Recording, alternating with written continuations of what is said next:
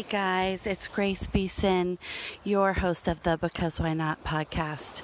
I'm coming to you from Clearwater Beach, Florida. I'm standing on the shore.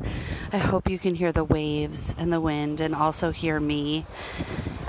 You know, I haven't had much of a system for doing this podcast other than 2% planning and 98% speaking to you when I'm bursting at the seams with something that I want to share and that I feel is good to connect about, or that I really want to connect about or need to connect about. And I'm so happy when I hear that it's touched someone and it's relatable.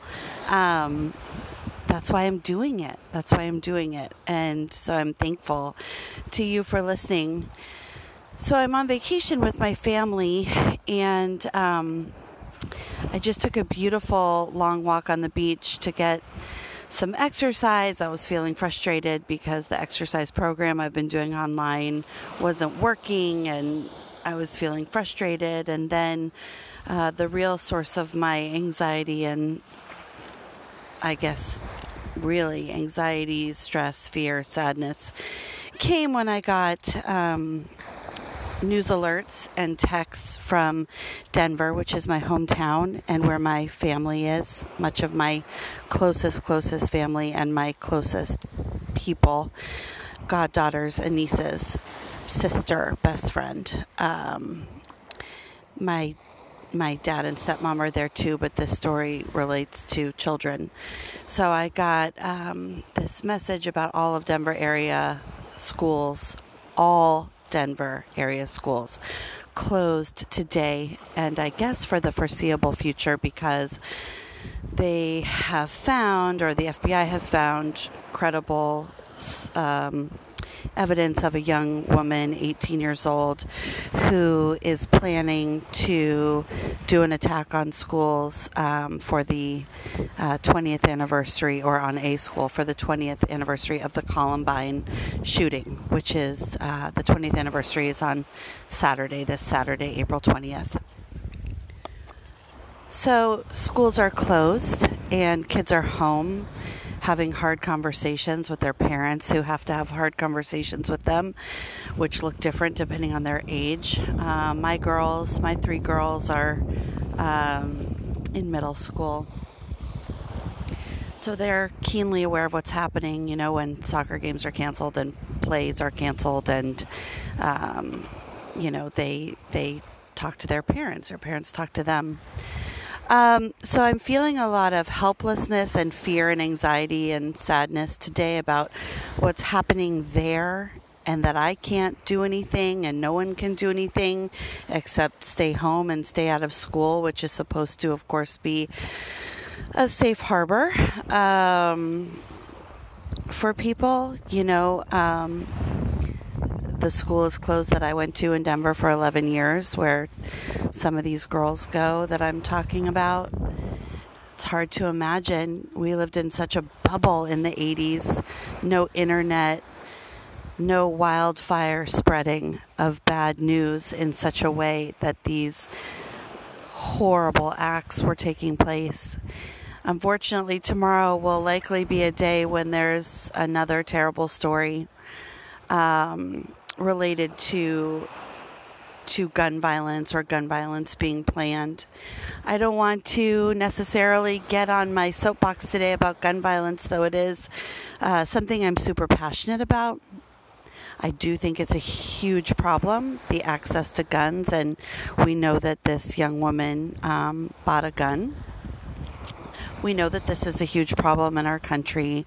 Certainly, we know that last month, after the massacre in New Zealand, that within a week, maybe within a day, I think it was within a day, the Prime Minister had banned sales of semi-automatic rifles and all of these terrible things that really no one needs access to. So we know it's a big problem in our country, in the United States, and it's gut-wrenching. But what I want to say is that while the guns are absolutely a huge problem, I do really believe that mental health is the bigger problem, that we live in a world of so many unhappy, broken people that can't find a way, aren't given a way, don't have the tools, don't have the support to manage their pain, their struggle, their loneliness, their agony, their mental illness, their anxiety, whatever it is. This world is cracked wide open and full of broken people. And I do wholeheartedly believe that the only way we are going to fix this is by giving loving kindness to everyone. Everyone. We need to treat everyone with loving kindness. These people who want to create horrific acts of violence to cause pain to others because they are in so much pain. Yes, they deserve and need loving kindness. They need help. If they were receiving the help that they needed, they wouldn't want to do these things. You know, if you think about the 2 boys who committed the Columbine massacre, and that they were, by all accounts, ostracized at school, they were outcasts. They were referred to as the Trenchcoat Mafia. They were marginalized. And this act of violence that they committed, this horrific school shooting that really was the launching point for all subsequent school shootings that have taken place over the last 20 years in our country, literally hundreds and hundreds of them, was their way of getting attention, was their way of gaining notoriety. They felt if they were going to be nothing in life, that they would be something in death by creating this horrific act of violence, and no one would ever forget their name. And that's true, isn't it? No one's forgotten their names. And this young woman out of Florida, the story is that she's obsessed with this act at Columbine and what happened. She may see them as brave heroes. You never know. She may see them, those 2 boys who killed so many at Columbine, she may see them as people who were brave enough to stand up to the bullies, stand up to the people who treated them poorly, stand up to society that pushed them to the sidelines. Unfortunately, kids and adults and people like this come in all forms. You know, they may have a house with 2 parents and go to a great school and have nice things. Or they may be adults who don't have anyone. They may be people who have addiction because of mental illness. They may be people who have psychosis because of childhood trauma. We don't know, but they are all suffering. They are suffering because in some way they have been left behind. I truly believe that. So I stand here looking out at this big blue ocean in such a beautiful, peaceful place. There are sandpipers and seashells at my feet, and my sweet little boys upstairs ready to go play in the waves. There's beauty all around me, and I feel such helplessness and sadness in my heart.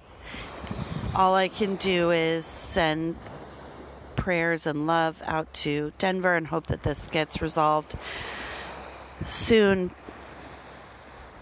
But once today is done and I move forward into the week, as we all will, and we move forward into our lives, I think that our job is to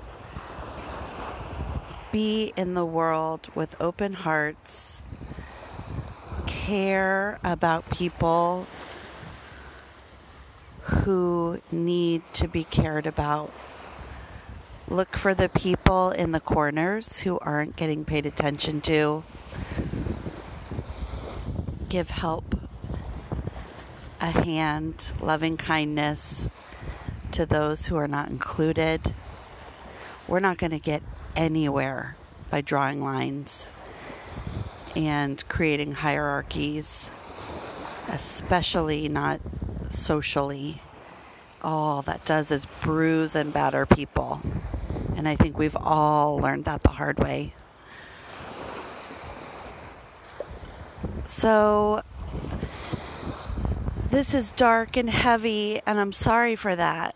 But I didn't know any other way to deal with my pain today than to talk to you, and I'm thankful that I can.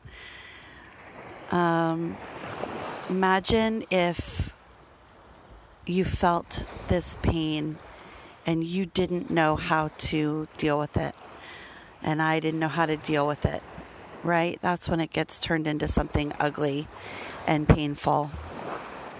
I know there are so many people out there struggling and dealing with so much pain that all they want to do is have that pain end.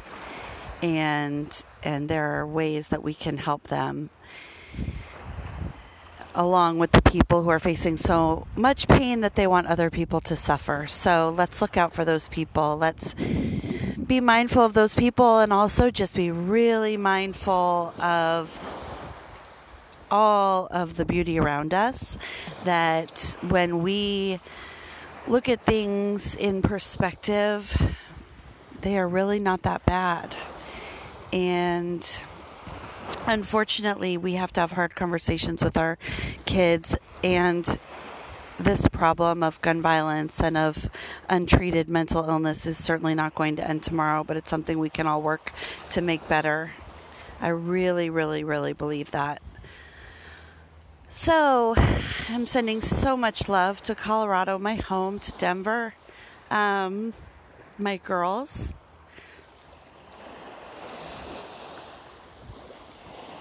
And to all of you, take time for yourself today.